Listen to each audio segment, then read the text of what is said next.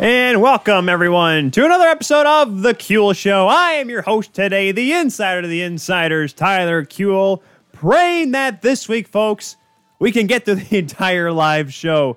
Knock on wood, so far, so good here. Just a few seconds in here to TKS on this Monday, March the 22nd of 2021. We are making our way through another awful year, folks, but we still have lots to talk about here today on 12-Ounce Sports. 12-Ounce Sports, folks, which is a channel, if you haven't noticed, that we're on all the time. It's right there on the bottom. Check it out there, 12-Ounce Sports, where you can also watch us if you're watching us on YouTube, Facebook, Twitter, or Zingo TV. If you ever want to check that out, channel 761 on Zingo TV, zingotv.com. Make sure you use the promo code 12-Ounce. That's 120Z or Z for you improper English users to get on there and join using the promo code 12-Ounce Sports. To watch on Zingo TV, on 12-Ounce Sports, all the great networks you can. Of course, follow them at 12-Ounce Sports, Twitter, Facebook, Instagram, all that good stuff. Make sure you go on there as well. And, of course, we got to make sure we thank our awesome sponsors for today's program, mybookie.ag, down there in the corner. Listen, if anybody's put money down on college basketball as of late, I'm sorry, you may have lost a buck or two. I have not seen this many double-digit seeds win. I know there was the number. It was one short of 2016, I think 9 in the first round. However, when a 15 seed actually makes it into the Sweet 16, you know it's crazy. Even in the women's game. By the way, yes, women's basketball, college basketball matters, NCAA, just letting you know. Because obviously, if you've been watching some of those games, holy cow, upset city in that as well. We'll get to the NCAA women's hockey tournament that we previewed last week with Gabriela Fondero, how that ended and how crazy of an ending that was as well this past Saturday. We'll get to that a little bit later on.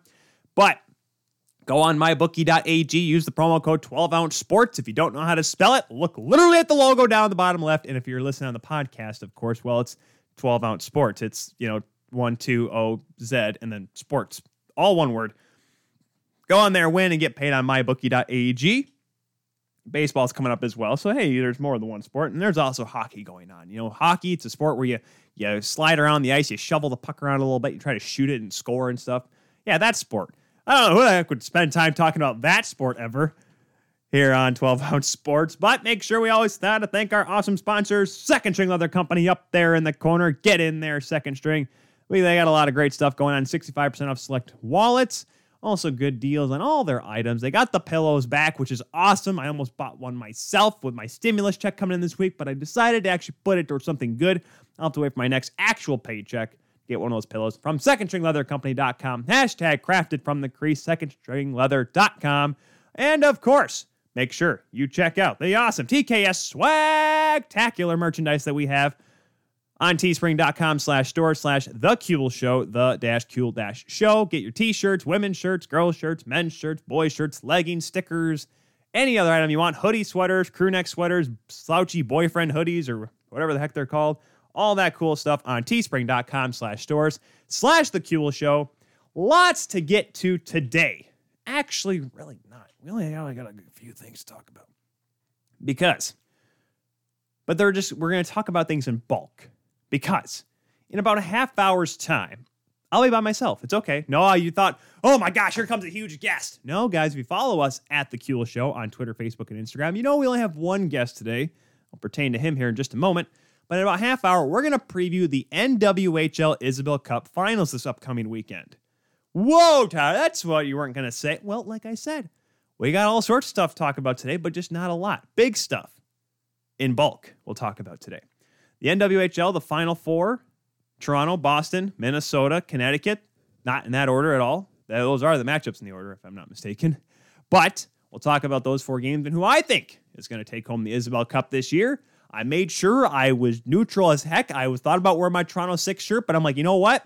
I got to be unbiased until it's all said and done, because obviously there's a whole lot of time for that to be fixed and a lot for that to be kind of panned out and see how it ends up.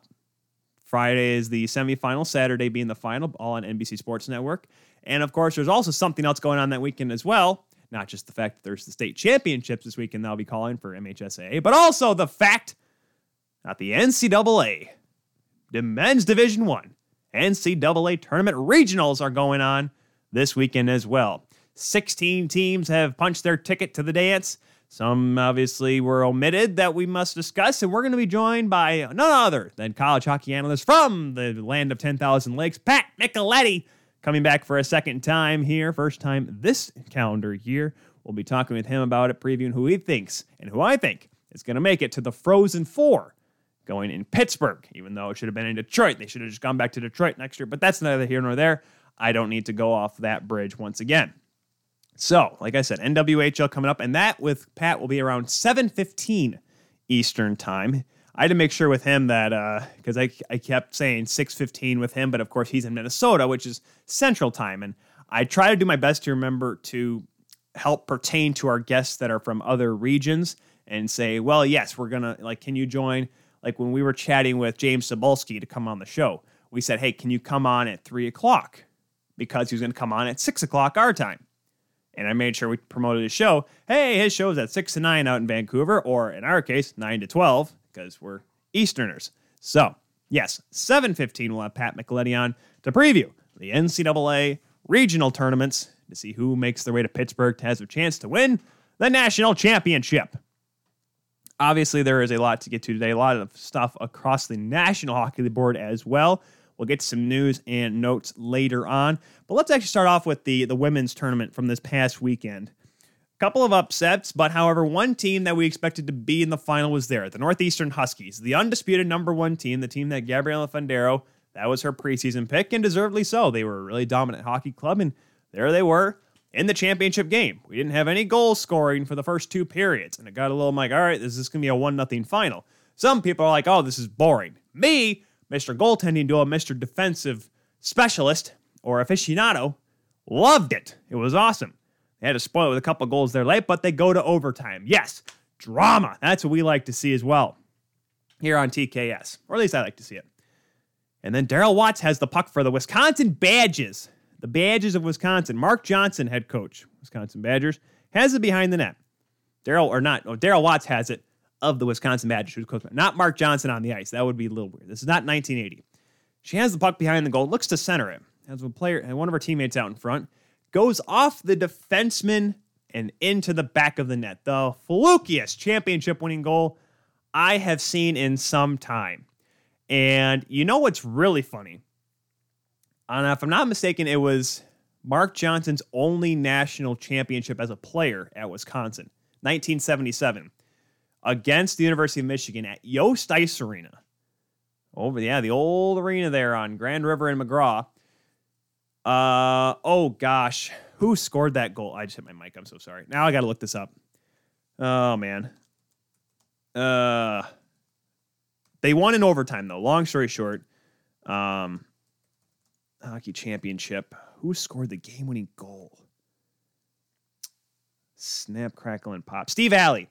Steve Alley scored the goal. Mark Johnson did actually score twice in that game for the Badgers, but Steve Alley scores the goal with 23 seconds into overtime. They literally win the draw, cycle back around, and Alley just comes down the left wing side, drives the net.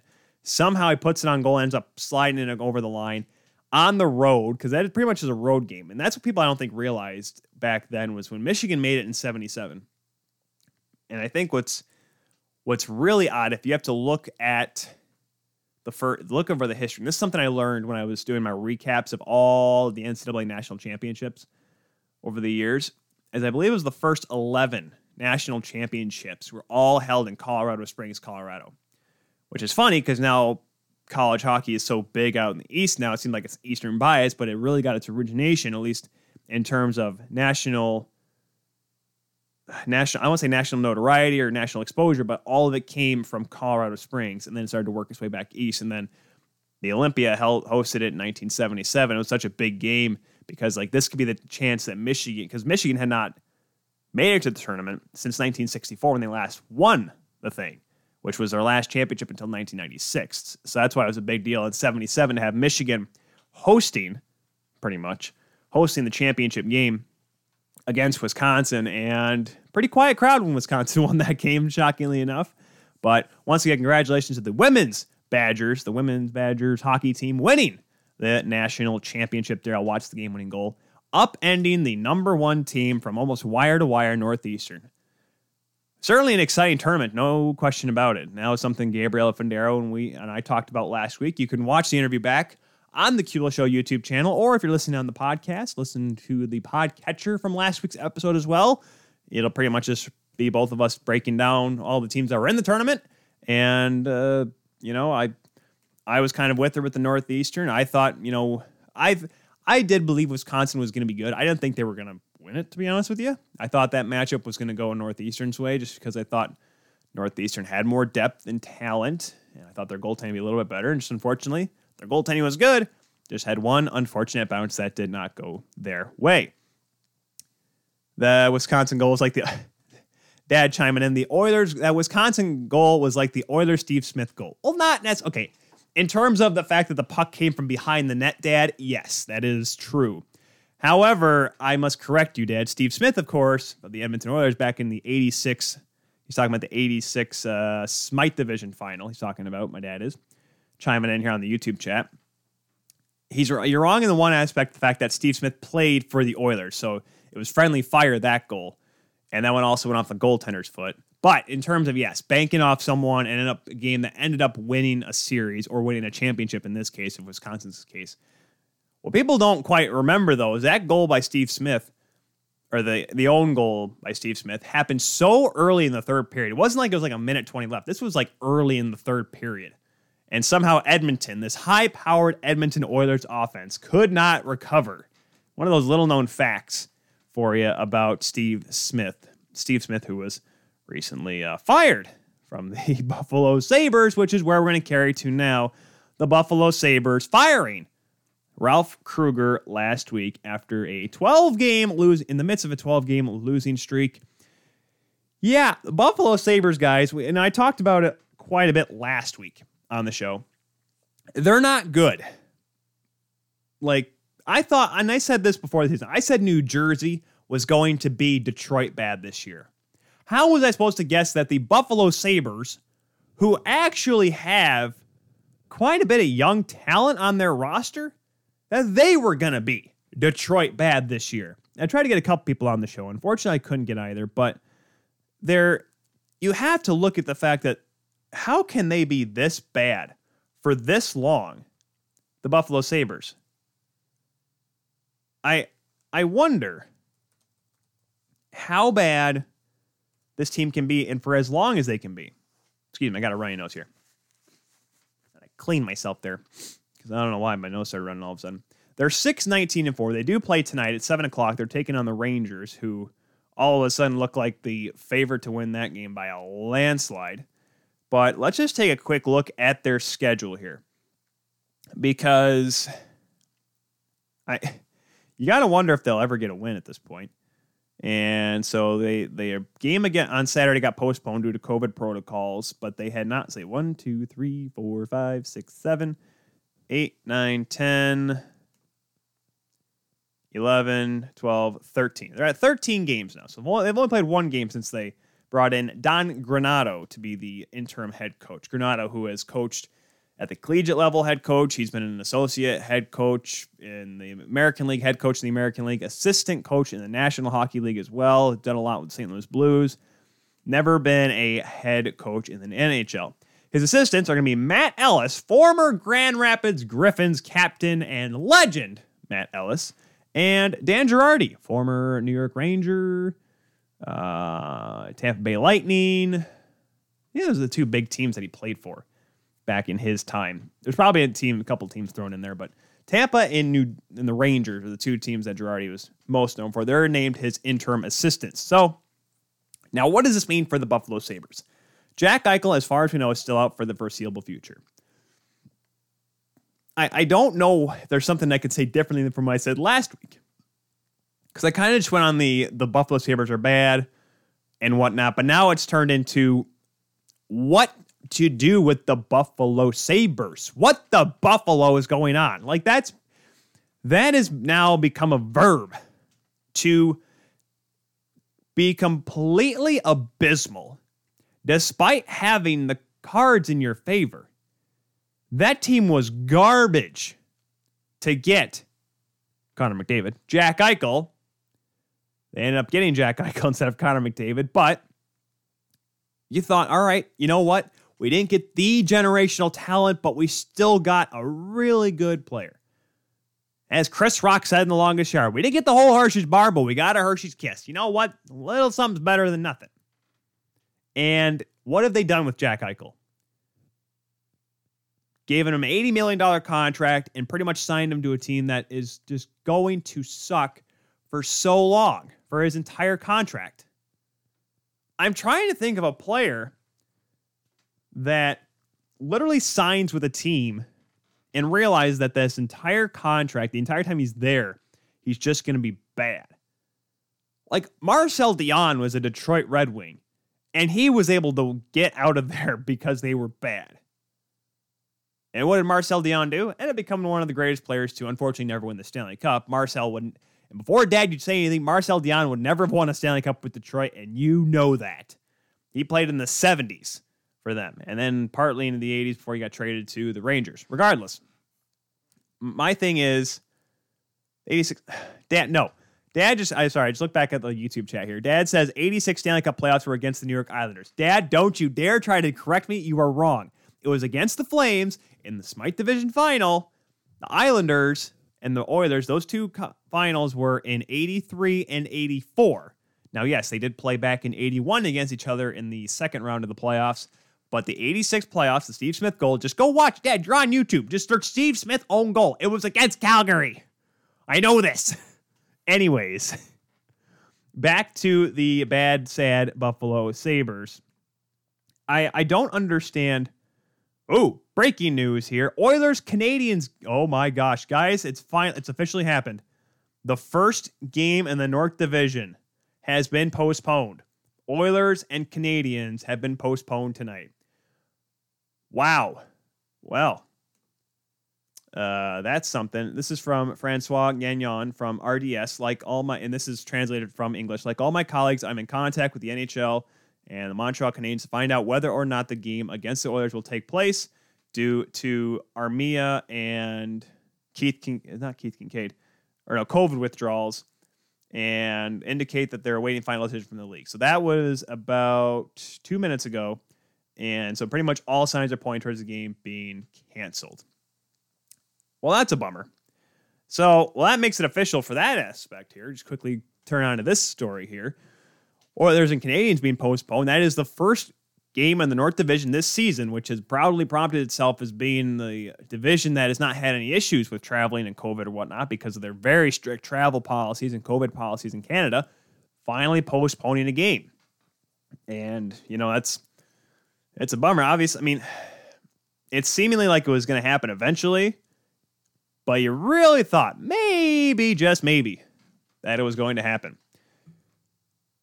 But regardless, tough to see the Oilers and Canadiens. That game was supposed to be tonight. And as I quickly skimp over the schedule here, as I click it, let me just go on to tsn.ca as I'm already on it right now. That game was supposed to be tonight at 7 o'clock. And that can be the first of two. Yes, the first of two games between those two teams at Centre de Bell up in Montreal. So, obviously, it's a real bummer on that news front because I'm pretty sure it would have been a pretty interesting couple of games because Edmonton and Winnipeg right now, with the way the Leafs have played as of late, they're really making their way up and possibly competing for the North Division title, which at one point looked like it was going to be all Toronto, and then they decided they weren't going to win for a few games. Not as bad as Buffalo, but you get the point. So, flipping back here to the Buffalo Sabres side of things, the question is now, what do you do? If you're Kevin Adams. Kevin Adams tried to make it seem like, I'm not saying everything was okay during that press conference following the firing of Ralph Krueger and company, but you got to wonder, what is he supposed to do? This is his first ever job. He is people are coming out saying, oh, he's never been a general manager at any level, an assistant GM, anything like that. And I get that, but he knows the game. Kevin Adams, a Stanley Cup champion. He's played in the NHL for a very long time. I don't think he hit like 1,000 games, but he played in there for a good cup of coffee. And I wonder what the plan is moving forward now. You have Taylor Hall signed through the rest of the season, but you can let him walk for free and try to move him. The odds seem like you have to try to move him. Whether it be you move him for less or you retain something, but you got to find a way to get rid of him and get something back. Eric Stahl's the same way. Eric Stahl, who seemed like he just doesn't want to be there in general because he looks so frustrated. And of course, we have the big fish, Jack Eichel. Now, Jack Eichel's contract, like we talked about off the top, it was an $80 million contract they signed. And everyone looked at it and said to ourselves, what did we all say? This is going to be bad. Because why? Because he signed with the Buffalo Sabres for almost a decade. Yet, here we are, a team on the back end. Somehow the Buffalo Sabres have spent more money than the Toronto Maple Leafs this year, according to CapFriendly.com here. Jack Eichel, 10 years through 2026. However, here's the kicker.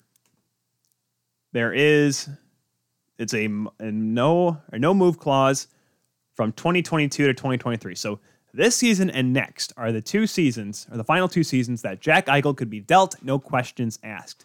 His no move clause does not have anything on it according to CapFriendly, but typically that usually means that if he does want to get moved, he submits a list, 10-12 team no trade list.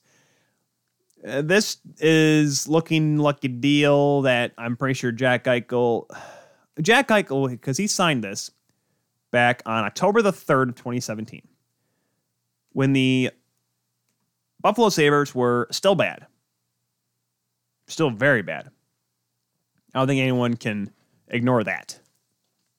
However, I like to see the fact that he thought maybe there'd be signs of improvement, but at that point there really wasn't. So, which I'm kind of shocked he signed for that long. That was maybe a money thing for the youngster.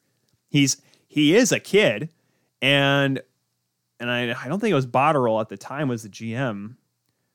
But regardless, when a team sets you down and says, here's $80 million, we'd like to give it to you for the next 10 years or next 8 years, and he signs it because, shoot, you'd be dumb not to. It's $80 million. But then you realize that you're signed for 8 years with the Buffalo Sabres. But then hold on, it looks like it's possible. You got Jeff Skinner coming in here. You got Carter Hutton, he almost took the job away from Jack Allen in St. Louis. Okay, all right, he can be our starting goaltender. Rasmus Ristolainen, okay, cool. We got this Victor Olofsson guy. Okay, we got to be better, right? We're going to get better, right? Sammy Reinhart signing back. Cool, he's buying in the system. All right, Phil House's our head coach. We'll be good, right? 10-game win streak. We'll be good, right? No. They suck.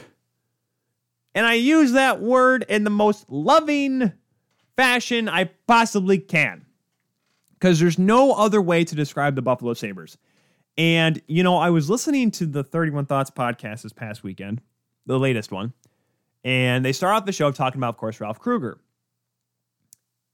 And one thing Jeff Merrick said, despite being, Southwest Ontario guys, him and Elliot Friedman, they don't cheer for the Buffalo Sabres, but they want the Buffalo Sabres to do well. And I, for some reason, I'm in that same boat. I don't know if it's because I just like the fan base there, the market there.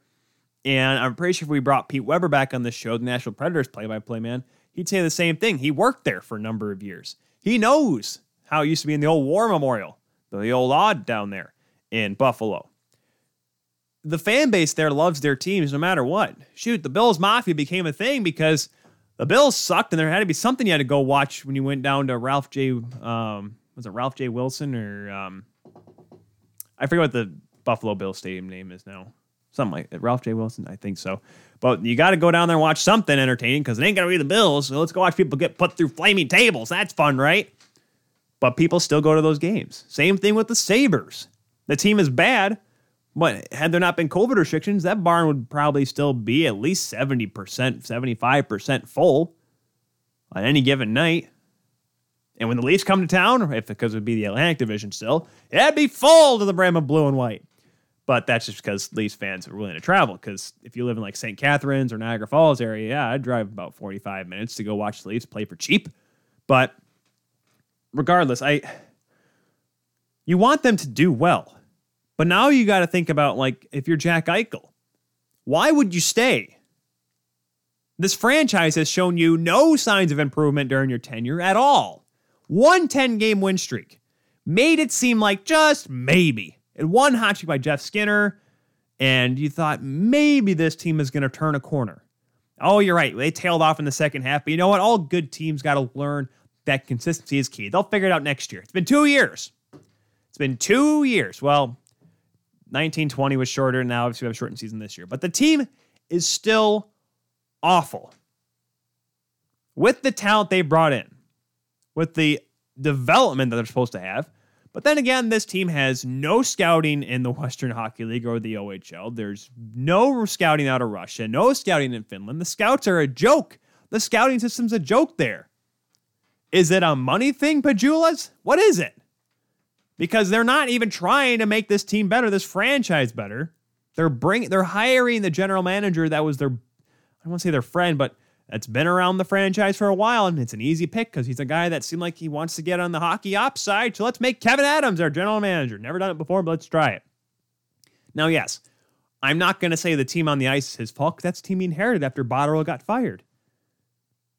And it's very difficult, especially this year, to try to turn a franchise around as a GM. You can't just make trades freely because you have to worry about COVID testing. How many days can he miss? And whatnot. It's obviously easier down in the States unless you were, if you're trading from a team into Canada because of the fact of the 14-day quarantine right now still. Shout out Winnipeg Jets. Yet, why does this continue to happen with this team? Now, I'm not saying just burn the whole thing down. Because obviously the NHL is never going to do the thing where they're going to rip a team away from an ownership just because the team is bad for a long period of time. That'll never happen. It'll never happen in any sport, okay? Just look at the Marlins, for example. That's because Derek Jeter is, baseball god, and obviously you can't take it away from him because it's Derek Jeter, even though he just traded Geraldo Stanton a few years back for literally a bag of balls and a Gatorade bottle. So, regardless, I look at the Sabres, and I seriously tried to figure out what do they need to do to get better? Because something is lingering within that franchise, in the locker room there at First Niagara Center, that just somehow makes it incapable for them to win. There is a mantra, there is an attitude of playing for Buffalo right now that is not positive, not optimistic, and the work ethic is showing. The team is getting kicked up and down the ice every single night.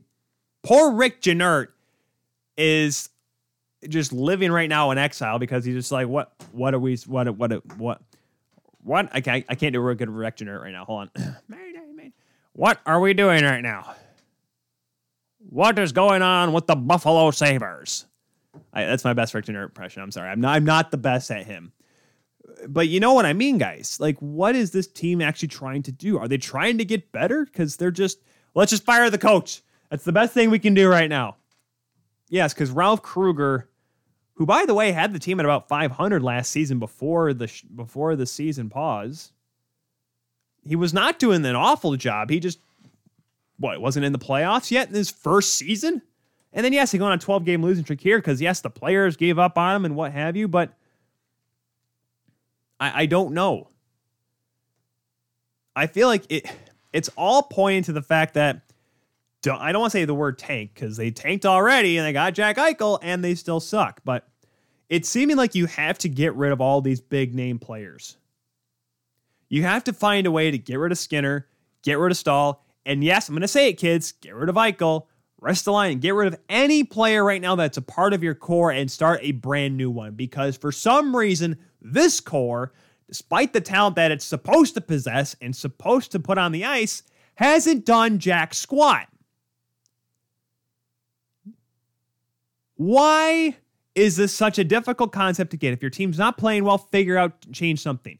The coaches have changed over and over and over and over and over and over and over and over and over and over and over and over again, and nothing has changed.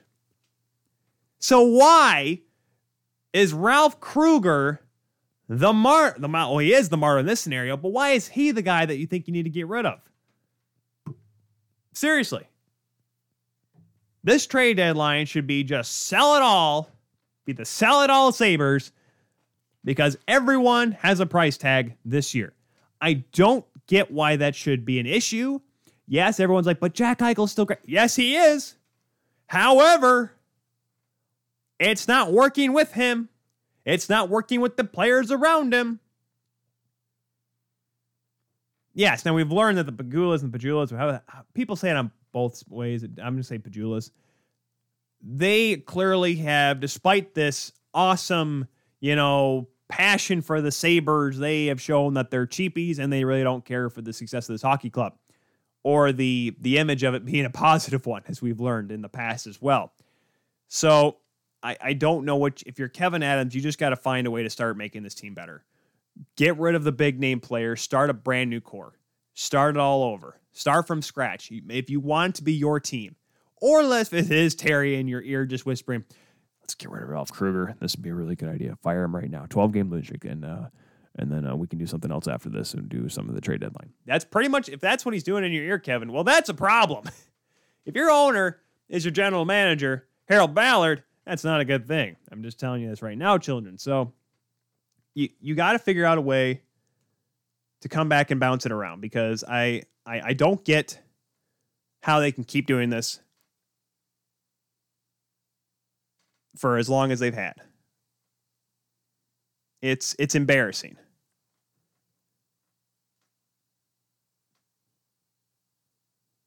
It's embarrassing that this thing keeps happening. So we're going to take a quick break, folks. When we come back, we're going to talk more about the NWHL Isobel Cup final coming up here on The Kuehl Show. We'll be back right after this.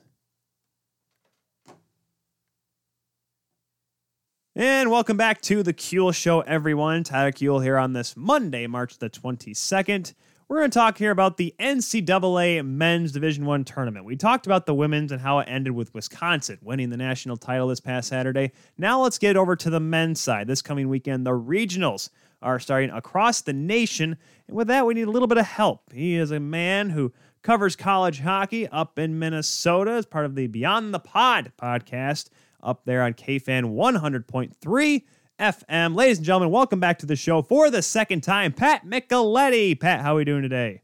I'm doing just great, and it's great to be back. Yeah, appreciate coming back, taking the time today. How's everything up in Minnesota? Hopefully is good, maybe not better than the last time we talked? Hey, it's March Madness, right? And, all the teams are getting ready, and the high schools are going, the colleges are going, and, our Minnesota Wild are playing awfully well. So it's a good time of the year. Oh, it's a wonderful time. And this weekend's going to be busy, not just with the NWHL, but also the NCAA hockey tournament. And let's start off with not the teams that are in it. We'll get to those matchups here in just a moment, Pat, but the teams that are not in it. And the first one I want to start off with, mainly just because I love the underdog story, but it hurts to see it, St. Lawrence. They win the ECAC champions for the first time in 20 years. Going to go to the tournament for the first time, and I believe it was 14, and COVID, literally hours after they beat Quinnipiac to win the championship. It hurts. Unbelievable. Brett Brecky, who took the job, I believe a year ago. He's in his second year now, and they had issues all year. I think they played a total of 16 games, and they were under 500. They were 6-10. But, they had so many breaks and in and out, and, he got them ready to play and had the big upset in the final. And then to find out, hours later that, they had a problem, and it turns out he was a problem. And, you feel really bad for the kids and for Brett and the whole program. And, he's trying to build that up. It would have been a good recruiting tool for him. Getting back to the NCAA's, putting them back on the map. That program has been down for a while, and it's really, really unfortunate for him. But they'll just have to get back at it next year. Yeah, that's the tough part. So this was the perfect year for something like this to happen in that ECAC with only the 4 teams, with teams like Cornell, Dartmouth, Yale, right, Union all being out of it. So this was their chance to really at least make a name for themselves, to at least get into the tournament. But now Quinnipiac gets the bid, the lone bid coming out of the ECAC, because Clarkson had to cancel the rest of their season not too long ago. It's been a very odd season nonetheless. However, the big news, of course, coming from the land of 10,000 lakes, Pat, all 5 Division I teams making the tournament this year. We'll get to them individually, but yeah, I've been seeing your stuff on Twitter. You've been excited about it. All 5 teams in from Minnesota making the tournament. What do you think that means for the game? Well, I think you pat yourself on the back if you're from the state of Minnesota. You look at the programs and the people that run those programs. We have five really, really high level coaches here. It says a lot about the youth hockey program and the number of kids that are developed and go to these different schools. I know Herb Brooks is looking down today, awfully, awfully proud, because he had a vision of expanding Division I hockey in the state of Minnesota when there were only two at the time, and that was Minnesota Duluth and Minnesota. And he started the program at St. Cloud, and then that carried on to Bemidji and Mankato. And it's really it's really great to see. And the funny thing is, I do a weekly poll where I rank the teams on a weekly basis throughout the year. And just to see the passion of the fans from the schools, I get texts and Twitter, DMs and the whole deal, about why their team is ranked 5 this week instead of 3 or 2 or 1. And, we're just blessed. And so, it's a feather in the hat to the state and to the individual teams. And of course, next season will be the first season for St. Thomas. Over there in St. Paul. It'll be the Tommies making the jump to Division I along with the rest of their programs next season. So probably the best year that they could do it. Say this year that all teams, because I'm not sure if St. Thomas will be the first year dominant program. They do got a good group over there. It'll be interesting to see who. Well, what's interesting about that. This is going to be one of the most coveted jobs in college hockey. And you may laugh at that, but the campus is located about 3.5, 4 miles from the University of Minnesota, and it's a private college, and it's got a lot of money behind it, a lot of alumni money behind it. They're going to build an arena, and with the rules that are in place for next year. Now, depending upon who they get as a coach, but, they're going to be allowed to accept transfers and not have them sit out. So they might be a little bit better than one might think, with a program just starting out. So, it's going to be interesting to see which way the new coach goes. But, it has everything to offer, with the Minnesota Wild here and, the metropolitan area and the recruiting base. I think it's a program that may not be great right away, but has a chance to be pretty good. Yeah, that's, I think, the biggest thing too, because I've talked to a couple people, because of course they're joining the CCHA, and I work a lot with Fair State with Harrison Watt, and I get to meet a lot of the teams that are going to be in the CCHA next year, and we're talking to them, and they're excited to have them aboard, being the 8th member of the revamped CCHA conference. But let's get to the regionals here, and the reason why I want to start in the West Regional. Now, actually, let's get the quick take here, Pat. There's been a lot of questions. We'll get to some of the other regionals that may have the bigger kind of story with this, but the travel aspect has been something that's been a really big question, because the NCAA came out and said we're going to do everything we can for the regionals to limit travel and whatnot. And there are some teams that were in their own backyard and whatnot, which is good. However, then you have a team like AIC traveling to North Dakota, and then you have literally the Bridgeport, Connecticut regional, the East Regional, which has Wisconsin, Lake Superior State, and Bemidji State. The only team that's from the East in that one is UMass. And do you wonder, did they forget what they were saying and they just kind of threw the teams together and didn't really look at which region they were going to? Or do you think that maybe it wasn't going to be fiscally possible to put some teams in? What do you think happened when the NCAA had to backtrack on their initial statement and then kind of just force teams to travel for this regional tournaments? Well, I think initially it was all, what was the COVID situation like? And I think, with the vaccine and people getting it, and, the things have calmed down a little bit on that front. I think that had a little bit to do with it. And I don't, quite frankly, I don't think they knew. I think in December they were thinking, we're just going to take 8 from the East, 8 from the West, keep all 8 out East, and 8, all 8 together in the West. So, I think the restrictions from the CDC kind of lessened a little bit. And I think, the precautions that they put in place, as far as, keeping the teams together and their travel and just all the protocols that are in place really, I think was the underlying factor in them going, just putting it together the way they did. Well, it's obviously, like I said, they were able to figure it out. There is the West region. We'll start there in terms of breaking it down over in Loveland, Colorado. So in terms of, you got Omaha, Minnesota State. Quinnipiac is the only outlier in this one. So this one, they did a really good job of keeping them to the West, if you will.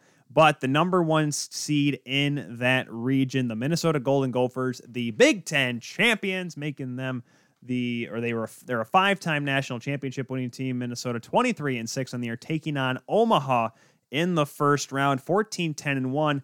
Omaha is a interesting team because I don't know what it is about Omaha, but I really just like to cheer for the underdogs. And this season, they only went 14-10-1, but they had a real good bubble in Baxter Arena, and they had a little bit of a down stretch there towards the end, had 4 really tough games against North Dakota, which made it a little bit tough for them, but they were able to get in despite losing in the quarterfinals. Is Omaha one of those teams, Pat, that literally was a coin flip of not being in this tournament possibly? Well, I think so. They finished 4th in the conference. I did not have them penciled in, but then again, I didn't think there'd be 11 teams from the so-called West region, or from the west part of the country. And so, the one thing about them, they beat North Dakota twice, Yep. They beat some awfully good teams. The key to their team is their goaltending. Carter Savoy is one of the best goaltenders in the country. And, they may give Minnesota some fits. They play hard. They're well coached. They probably aren't as flashy of a team that they used to be under Dean Blaze, but Mike Gabinet has done an awfully good job of putting his own system in. And, it's not going to be a walk in the park for Minnesota. I think Minnesota will win the game. But, when I look at the first round matchups, I look at that one, and that's going to be one to watch. It's so incredible. And, of course, a lot of Minnesota fans, they remember Holy Cross from back in the day, and they're like, we don't want to take these first-round matchups too lightly. But, of course, look at this Gopher team. We talked about it right after Christmas, you and I and Alex last time. This was a team that was they were 8-0. They ended up being 10-0 before they finally faltered. Is this team, they ended up going 23-6, like we mentioned. Has this team gotten better in your eyes? Have they stayed the course? Did they meet the expectations that you had after they kind of started to stumble a little bit, or are they showing like they should be a number 1 team in this region? Well, here's what they showed me. They lost a pair of games at home to Notre Dame. Yep. And, which was highly unusual that you're going to get swept at home. Not many teams do. And so my question right there was, what are they? Are they going to pout? Are they going to know that they're good and come back and be better prepared and be ready to play the following weekend? And they did that. And that impressed me quite a bit with them. They're a team that believes in themselves. We've talked about their depth before. That's a big key to their team is their depth up front. Not a lot of superstars up front, but a lot of depth, a lot of guys that can play. And Bob's not afraid to play 4 lines. And then you go to the back end, I look at them and I look at North Dakota with the best set of defensemen in the country. Pick one or the other, and you wouldn't go wrong. And then again, Jack LaFontaine in the net has been terrific. He's up for the Hobey Baker candidate. He's a Hobey Baker candidate, and he's got some miles, on that body, and he's been around, and he can handle a tough situation. So They feel real good about themselves going into this weekend, and we'll have to see. Yeah, you definitely have to see 7 players with 20 points, by the way, talking about the depth on the Yep. offensive end for the Gophers. LaFontaine, ready for these numbers? The official numbers at the end of the year. 27 games played, most minutes played of any goaltender. 21 wins, that's the best. 21-6 record. 1.74 goals against average, that's third in the country. 9.36 save percentage, that's second. And he's tied for second with Strauss-Mann for 5 shutouts. Not too shabby, Mr. Micheletti. No, and if you ask Jack, he'll say, you know what, I've got great D in front of me, and he does. And you need everybody, and you want your goaltender to make that first save. Jack does that, and then you want him to make that tough save, and that's what he's been able to do, and that's why Minnesota has won so many games. And the guy I thought that was going to be a shoo-in for the Mike Richter Award this year is the number 2 team in the region, Minnesota State. And some people are questioning that they're the number 2 seed just because of the fact that they lost in the WCHA semis to Northern Michigan. However, the team throughout the season, Pat, these Mavericks, and I've watched them firsthand. I actually watched the game when Dryden McKay got pulled against Ferris State, which was, trust me, a shocker to say the least, because that almost never happens. But every other time this season, they just looked extremely dominant defensively. They don't have any big scores similar to the Gophers, but all around, they have depth offensively, and they're a really good defense core, and that's why Dryden McKay's numbers are so good as well. Yeah, they defend well, and they're a heavy team, and they're hard to. They make it hard to play against them. You are going to have some bumps and bruises at the end of the night when you play them, and Mike Hastings is another fantastic coach, and and he gets the older guys. They don't get rattled. The loss that they had, they just weren't ready to play. And that's on them, and that's on the players. And I expect them, they haven't won an NCAA game in the history of their existence in Division I. Right. And so, they want to get that monkey off their back. I think they have the right opponent in the first round. And so, I expect them to be on their game this weekend and get their first win and play Minnesota in that final. That'd be interesting. They do have to go through the Bobcats of Quinnipiac, who has the second best score in the country, Odin Tufto, 6 goals and 38 assists. First in the ECAC, Ethan DeJong, and a very, very, very notable and very worthy Mike Richter Award nominee, and Keith Petruzzelli in net, who in 17-6-4 this year has one of the best save percentages in the country as well.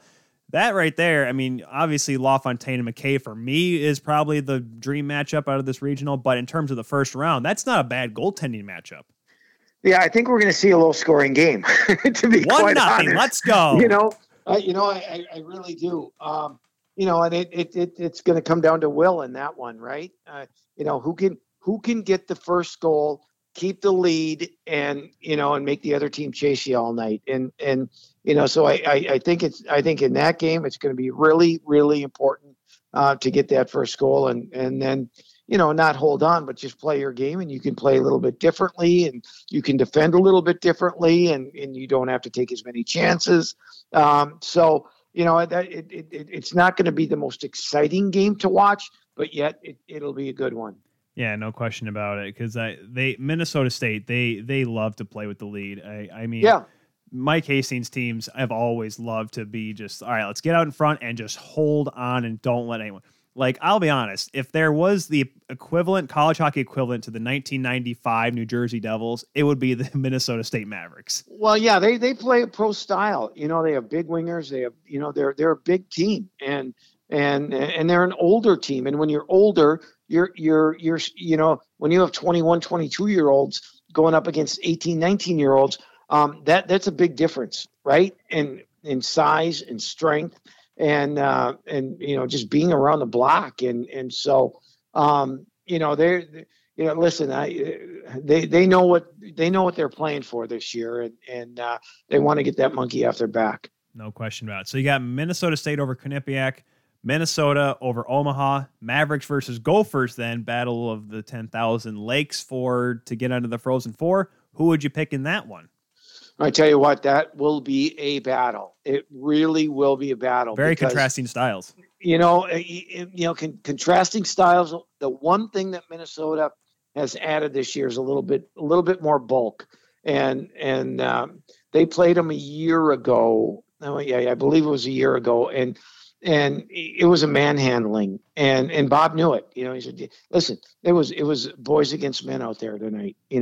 Is what he relayed to me, and so I think Minnesota had to add a little beef, and they've got that in their lineup now, and so I quite frankly I think it'll be a terrific game should it happen. It would certainly be interesting. So let's move over now to the Midwest region, even though I guess North Dakota is still in the Midwest-ish. But yes, Fargo, North Dakota, the home team, if you will be the number 1 seed. The North Dakota Fighting Hawks, 21-5-1, NCAA champions. They've won this tournament 8 times. It's been a couple of years. But then again, 2016 wasn't too long ago. 2017? Yeah. No, 2017 was Denver. 2016 was North Dakota. That's right. Right. One of those NCAA teams won it that year. They'll be taking on AIC, the Atlantic Hockey Champs. And, on paper, Pat, yes, it'd say, all right, North Dakota's going to walk away with this one. They have a really good team. Adam Scheel, Shane Pinto, Colin Adams, Jordan Kawaguchi, another Hobie Baker nominee. But AIC, I don't know what it is. St. Cloud State, a couple of years ago, I was like, well, they can do anything. Well, here's the deal. AIC, this is a game of one team that will completely overmatch another team. You can throw that out the window as St. Cloud found out 2 years ago. Eric Lang is one of the most coveted coaches in college hockey and has done a terrific job there. And he will put a system in that will try to ultimately frustrate the you-know-what out of North Dakota. North Dakota is awfully talented. And, they're going to have to stick to their game plan, not get frustrated, try to dominate the game, wear out AIC, and come away with a win. They should win the game. They should be favored to win the national title. They felt that they should have won it a year ago. They're very well coached in Bradbury, and they're loaded with talent. But you know what? One game situation. You give up that first goal, and then you never know, right? And any team can work hard enough to defend all night long. And I expect North Dakota to win, but it may not be as easy as some think. Yeah, no question about it. And trust me, I remember there was a game in Van Andel Arena. I think it was the Midwest Regional. I forget what year it was, but it was Air Force beating Michigan, and I just remembered myself, Air Force has a hockey team? Yes. But no, AIC, they stunned a lot of people. But yeah, North Dakota, they were my pick heading into the season of being the team to beat after the way they ended last season, and I think they still have a really good shot to do it today. Go ahead. Yeah, go ahead. Go ahead. I was about to go to the other one. Go ahead, Pat, if you want to finish the thought there. Oh no, let's move on to Michigan and UMD. The rematch of the 2012 NCAA Division I National Championship that no one likes to talk about ever. But, however, today, 2 10-loss teams, though, number 2 and 3, Michigan number 2, 15-10-1, lost in the Big Ten semis in overtime to the Gophers. Minnesota Duluth losing in the semis to St. Cloud, another close game. They're 14-10-2. And this is a very interesting game because a goaltending, Pat, I may give that to Michigan. Strauss Mann this year, despite the 11-9-1 record, has a good goals against, a solid save percentage. Just the team in front of them sometimes couldn't score. Minnesota Duluth, though, they have Nick Swaney and Jackson Cates. And I'll be honest, offense versus offense, I don't know, who do you really give the favor to here? Well, I do. I give it to Michigan. But here's the deal. I think this will be the best game of the first round. Not even close. I think it's going to go back and forth. And the difference in these two teams, in my opinion, I think Michigan is, I'll put them up there in the top 3 of the most talented teams in the country. Okay. So here's the deal. What Michigan team are we going to see? Are we going to see their A team, or are we going to see their C team? I don't think there's a B team. They're either really, really, really good or in that mediocre range.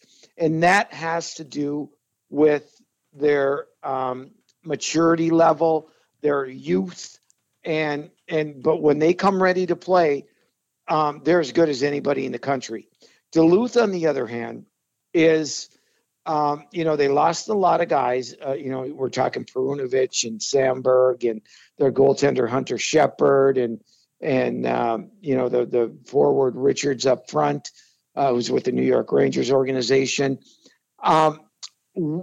Scott Sandlin is a mastermind in the playoffs as far as coaching, and he gets his team to play very disciplined, very systematic. They all play the same way, and they play the same way throughout the whole game.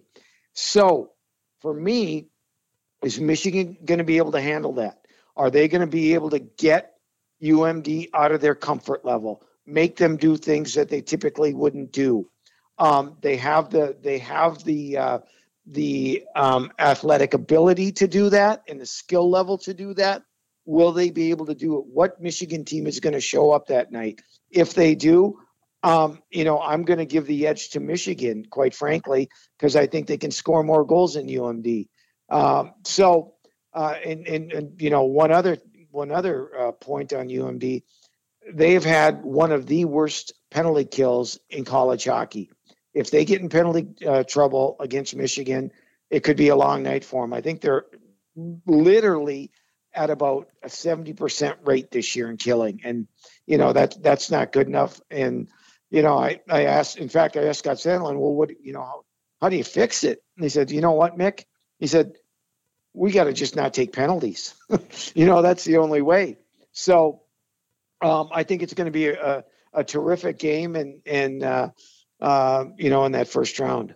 Yeah, with the weapons Michigan has on that power play, I mean, they still have York, but of course they have Bordelot and Kent Johnson, who's a freshman. I have to remind myself sometimes. But yeah, it'll be interesting. But so, I mean, you look at the talent, you see the number one team, the favorite is North Dakota, though. The team, despite whoever wins the Michigan UMD game, is North Dakota the team that gets out of this region? I don't know. Here come the Yellow Jackets. Yeah, listen, it's a really good region. It really is. It's a tough region with three blue bloods in there, and in Duluth and Michigan and North Dakota. You have to favor North Dakota. They're playing in Fargo. They'll have fans there. It's a comfort ring for them. I think their motto is all business. They're going on a business trip, and so I think North Dakota will come out of there. They should come out of there, but it's not going to be easy. No, it's never going to be easy. I've learned, because we'll get to St. Cloud here. Actually, we're going to the Northeast region right now. And let's look at that matchup first. St. Cloud versus Boston. And this is the craziest thing. St. Cloud this year, 17-10. They lose to North Dakota in the NCHC final. That's what really helped them get into the tournament this year. This is probably the best year for St. Cloud to get to the Frozen Four, because I'll be honest, Pat, it's a running gag here on this show. So ever since we started doing it, and before that, there are three certainties in life, and I hate to say it, but it's true.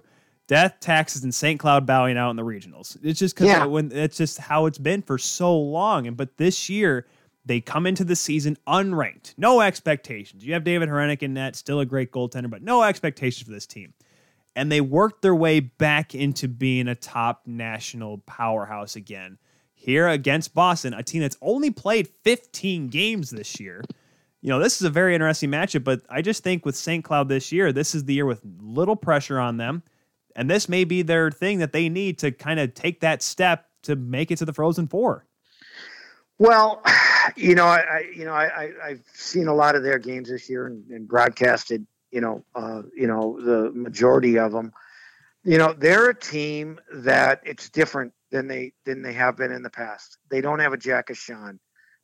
They don't have the Paling brothers, and they don't have a lot of high enders. But what they have is they have a lot of depth. They're a very, very quick team. They're don't get involved in the offense as much as they have in the past.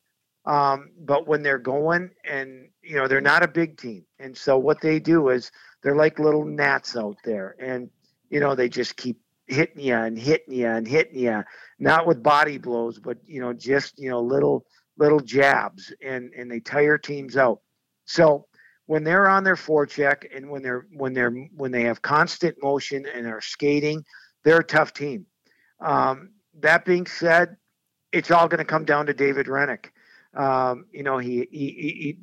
He's a wonderful kid, just a wonderful kid, and he's had a wonderful career. But when it gets to the big game, he hasn't been great. And if they want to get to Pittsburgh, he's going to have to be great for them. And so I look at that game, and BU's had a weird year. They were off for a whole month and change, and came back and got enough games in to get eligible to be in this tournament. And so it'll be an interesting matchup. I do favor St. Cloud. I might be a little biased, but if they are on their game and Rennick plays, I think they win.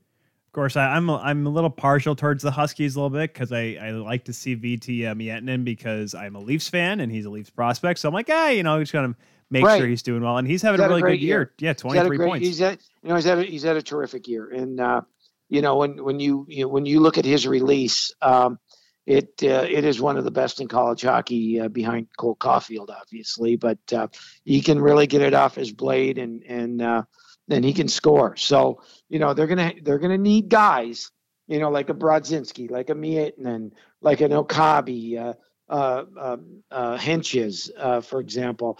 Those are the guys that are going to have to do the scoring for St. Cloud. And you know what? You get to this time of the year and you need guys to step up, and those guys have to. Yep, and I think this will be the year. At least the Huskies get out of the first round this year. However, the second round may be a little interesting because looking at the other game in this regional up in Albany, Boston College, a team that lost in the Hockey East semi, similar to Boston U, against Notre Dame. Now, we'll get to Boston College here in a second. They obviously have a really good team, 17-5-1 this year. But Notre Dame has seemingly gotten a lot of people into a whole hissy fit because they're 14-13-2. They lose in the quarterfinals.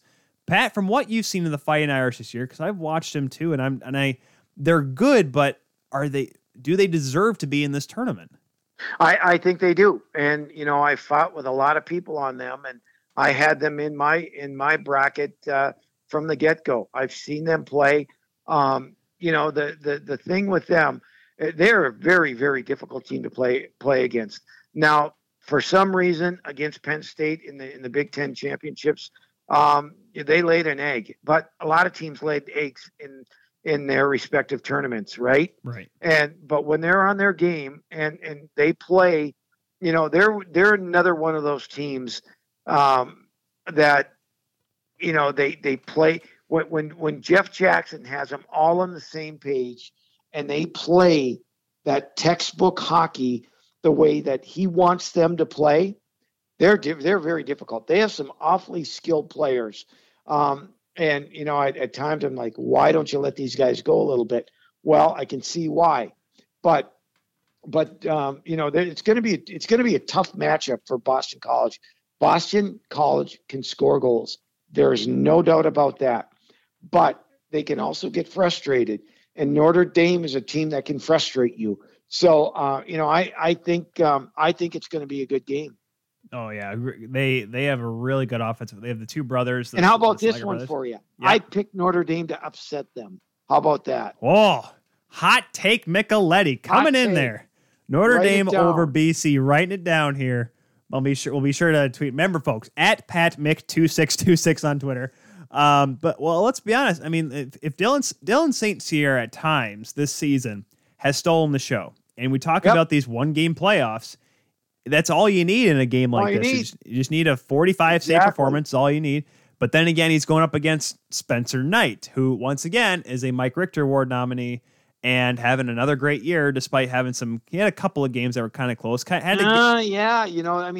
haven't defended very well. They give up 6 to Lowell in the semifinals and lost in double overtime. Yep.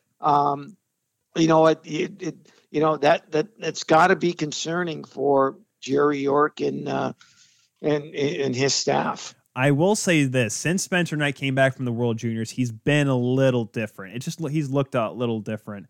I mean, he still has one of the best save percentages in the country, though, despite Boston College letting him get lit up a couple times this year. But like I said, it'll be a really interesting game. You say Notre Dame, so St. Cloud, Notre Dame possibly in the regional final. There is what you're saying. That's what I'm saying.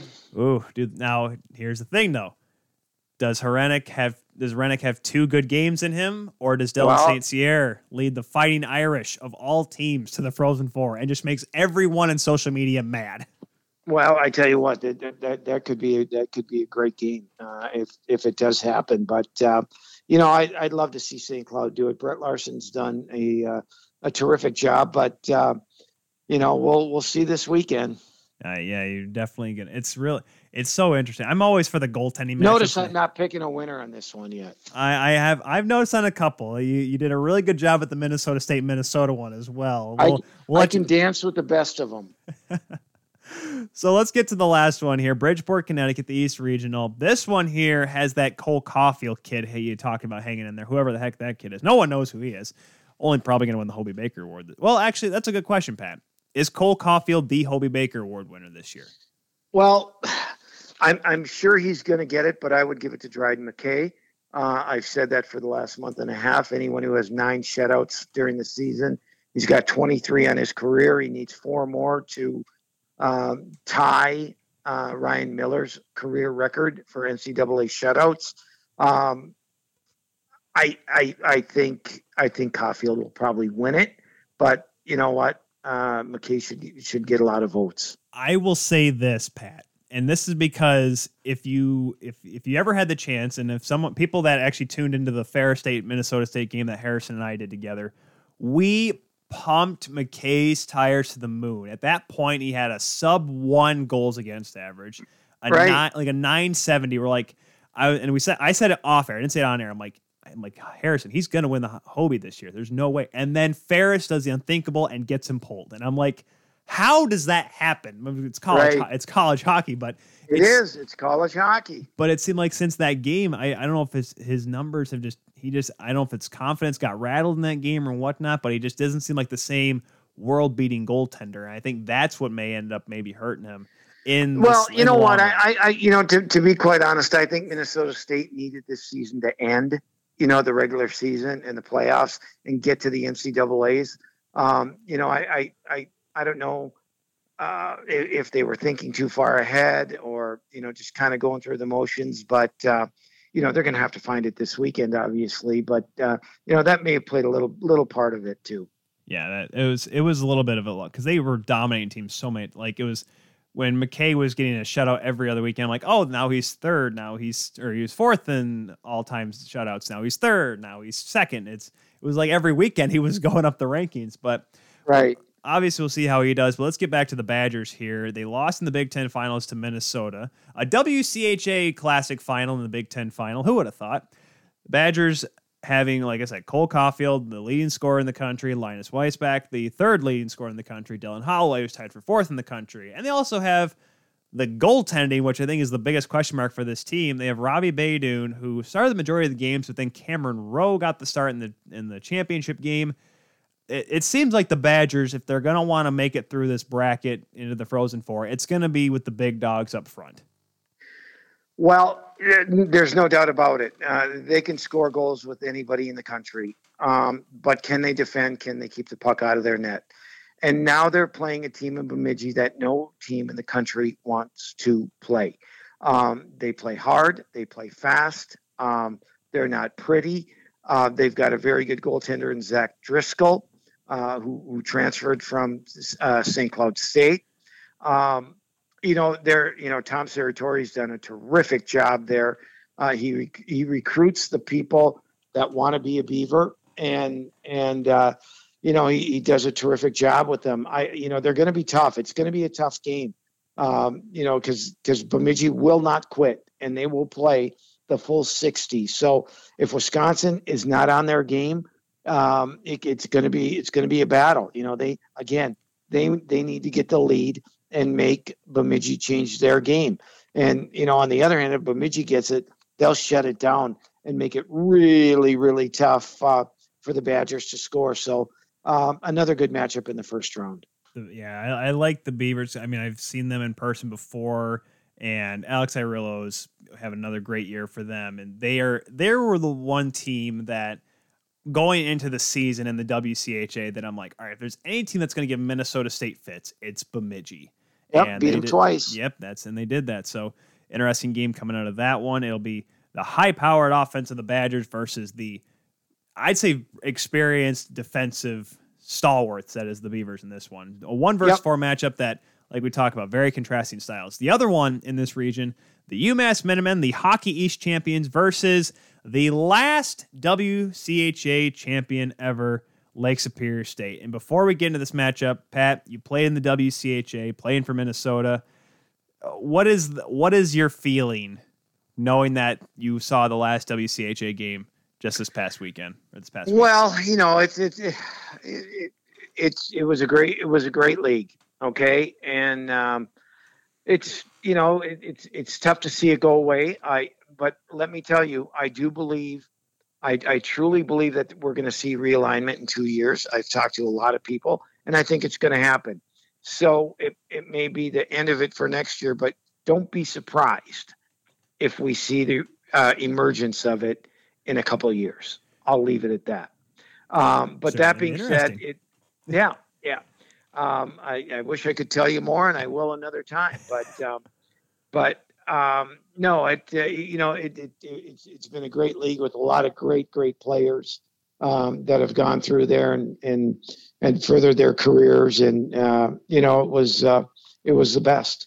Yeah, I believe, if I'm not mistaken, it's the oldest of all the conferences, right? Even Correct. in the ECAC, because that, I think it used to be called the Midwest Intercollegiate Hockey League way back in the day, back when like Michigan was way back. Correct. Back when Al Renfrew and the Wolverines were just beating everyone handily.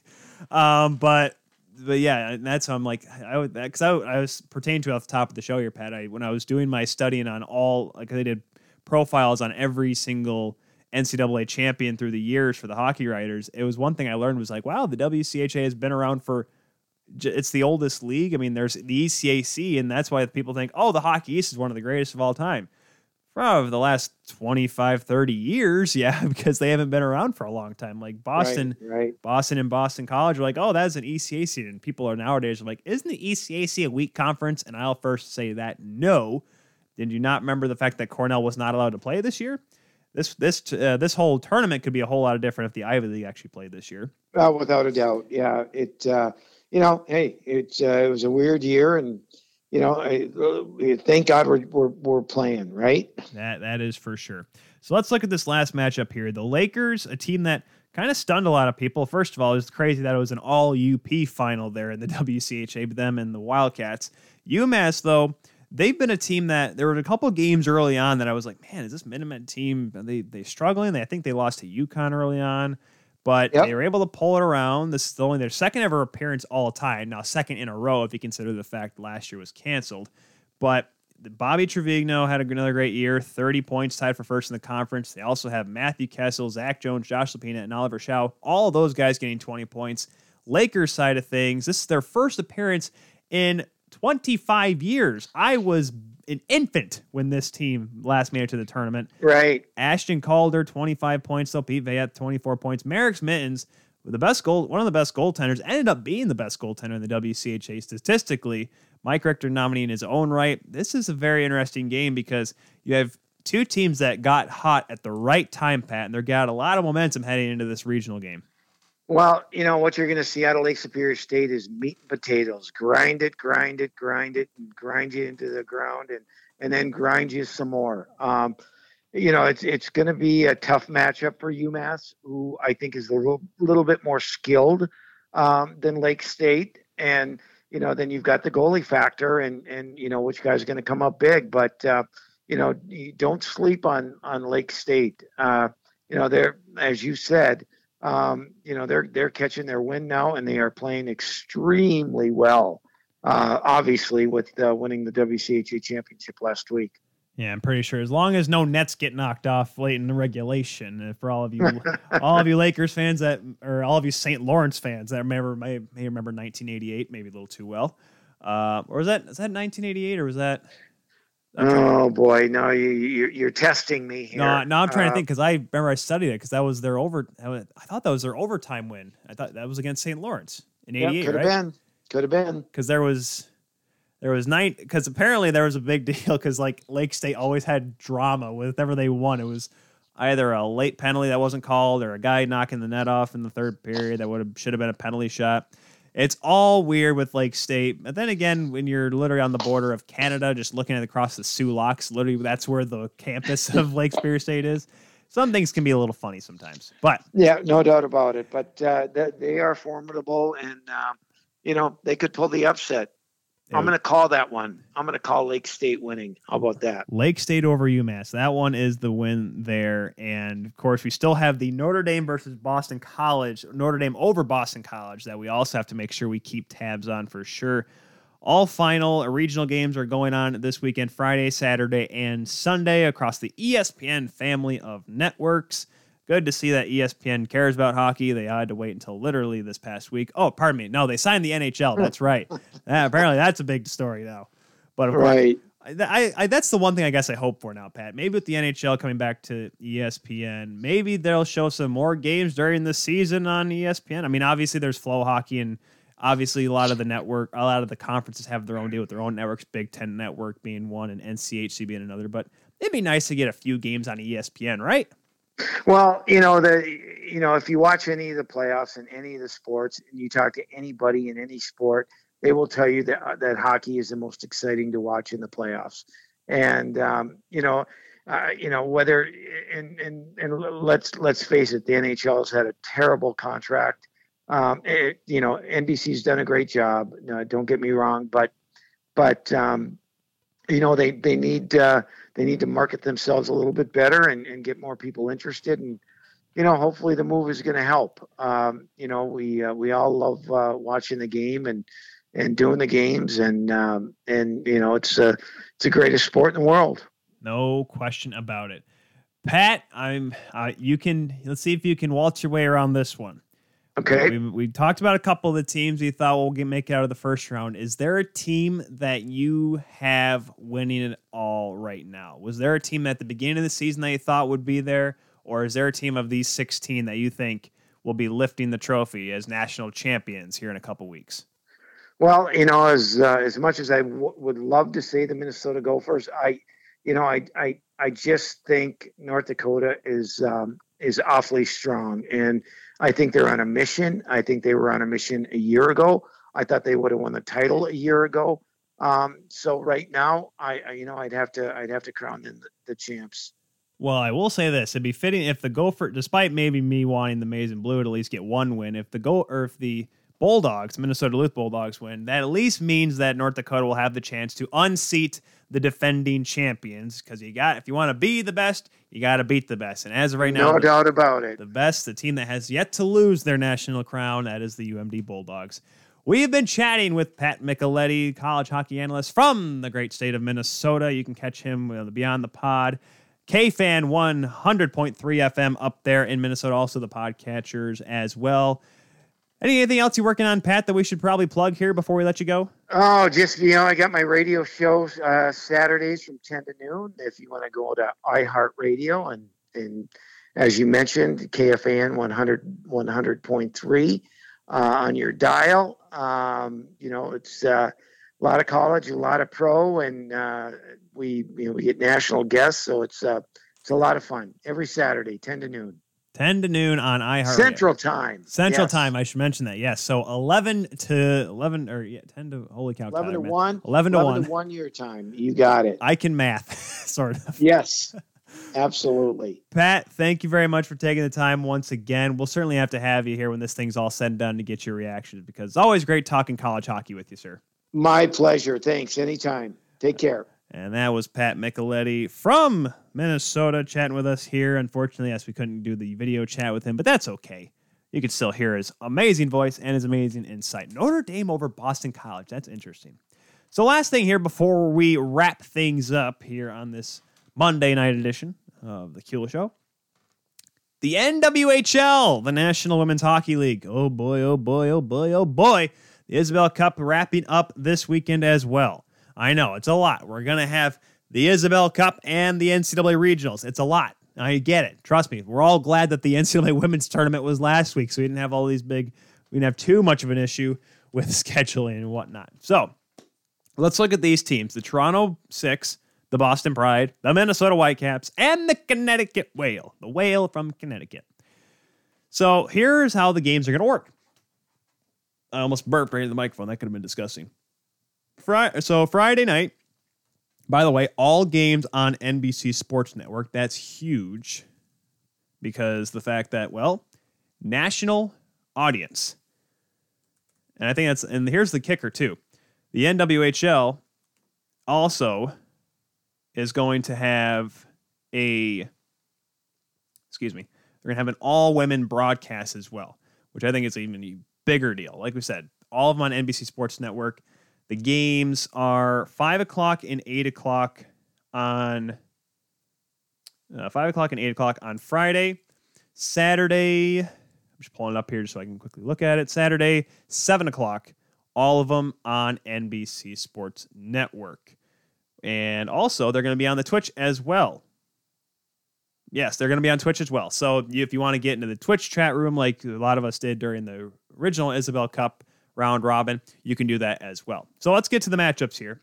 The Toronto Six versus the Boston Pride. Of course, Toronto versus Boston. Honest to goodness, I'm supposed to make picks for these games, but I'm terrified. So the Six they lost their first game to the Metropolitan Riveters. Then they blow the 5-0 lead to the Whitecaps. End up coming back. They lost that game in a shootout. Then they decided they were just going to go on this 4-game win streak and completely run through the rest of the league, including beating the Boston Pride. I know, right? A win over Boston. Michaela Grant-Mentis, of course, was the big reason behind it. She had 9 points in 5 games that she played. Or excuse me, all 6 games that she played. She obviously held pointless in the shutout against the Riveters. Got points in every game after that. 2 goals and an assist versus the Whitecaps in the second game. And a goal and 2 assists against Connecticut. Lindsay Eastwood also had a really good good round robin with a goal and 5 assists. Taylor Woods had 4 goals. But I believe, despite maybe not getting the crazy amount of shots some other goaltenders did in the round robin, Elaine Shuley was just outstanding when she needed to be. Because there were a couple times when the Six would get running around. Like I said, this is a first-year team. So sometimes that'll happen with the mixture of veterans and rookies coming in this league. But still, a 1.61 goals against average, a 9.3 save percentage, 1 shutout. She played in every game. And like we talked about, she gives up 5 goals against Minnesota, but other than that, she looks really good. She gave up 8 goals in the first 2 games that she played. And after that, just shut it down. Was solid. The team around her was solid, and they were able to pick things up and be the number 1 seed heading into the semifinals. The Boston Pride are a team that I did not think was going to be here. They win their first game by a lot, but then they just started to really get stifled. They just started to get their teeth kicked in by all these teams. Not just the Toronto Six, but they also lost to Connecticut. They just couldn't find a way to win. However, they get a chance. Obviously, after the Riveters pulled out, they had an opportunity to best of 3 series against Buffalo to earn the number 4 seed.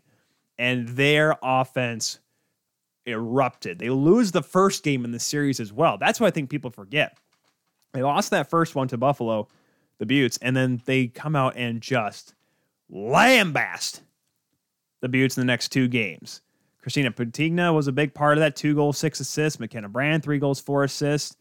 Jillian Dempsey, despite playing with 1 arm, she produced as well. Kaylee Franklin led the team with 9 points, all of them being assists.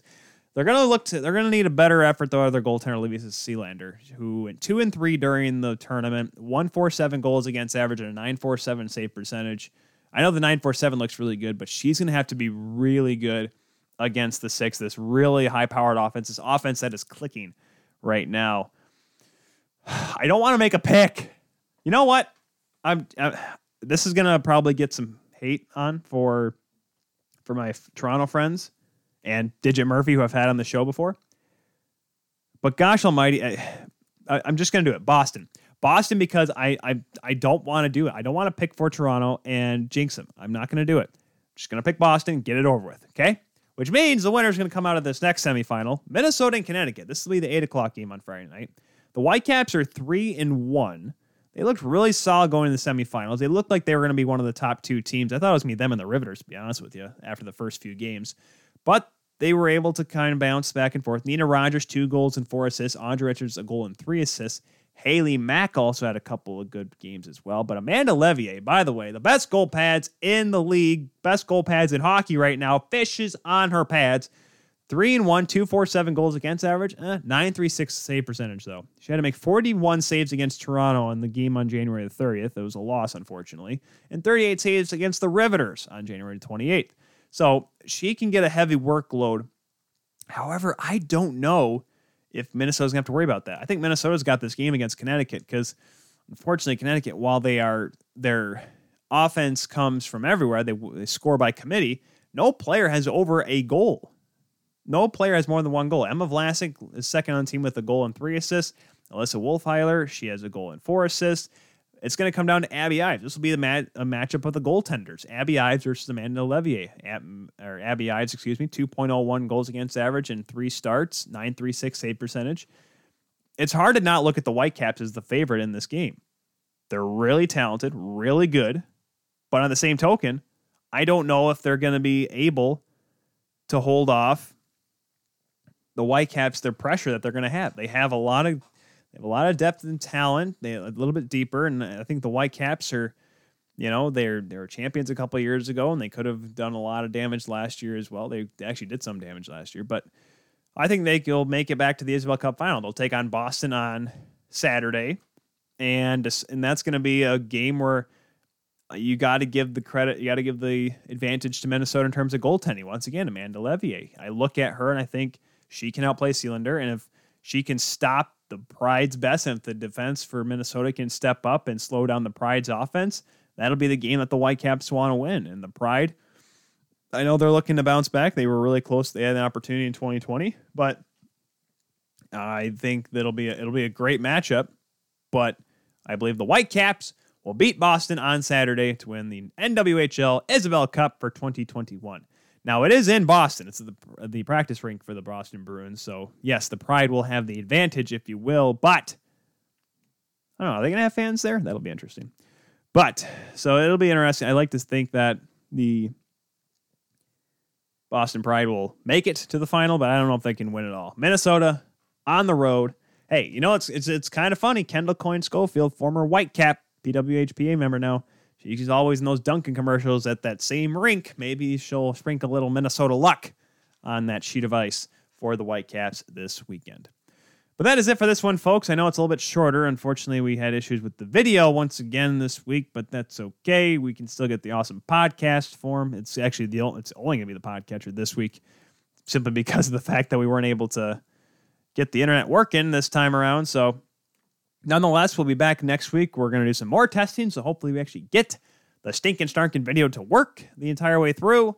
If not, well, at least you'll still have the awesome podcast form, the audio form for you here on your favorite podcatcher. My goodness, are we going to have another 15-seed win? Right now, Texas A&M is battling with number 15 Troy in the women's tournament right now. This is nuts. The craziest year ever for college sports, which is why maybe Notre Dame will actually beat Boston College in the NCAA hockey tournament, like Pat said. So that is it for this one, folks. I'm Tyler Kuehl, the Insider of the Insiders, saying thank you once again for sticking with us here on this Monday night show, this TKS for March the 22nd. We'll be back next week, talk about who made it out of the Frozen Four, or made it to the Frozen Four, and who's gonna, maybe possibly win the national championship.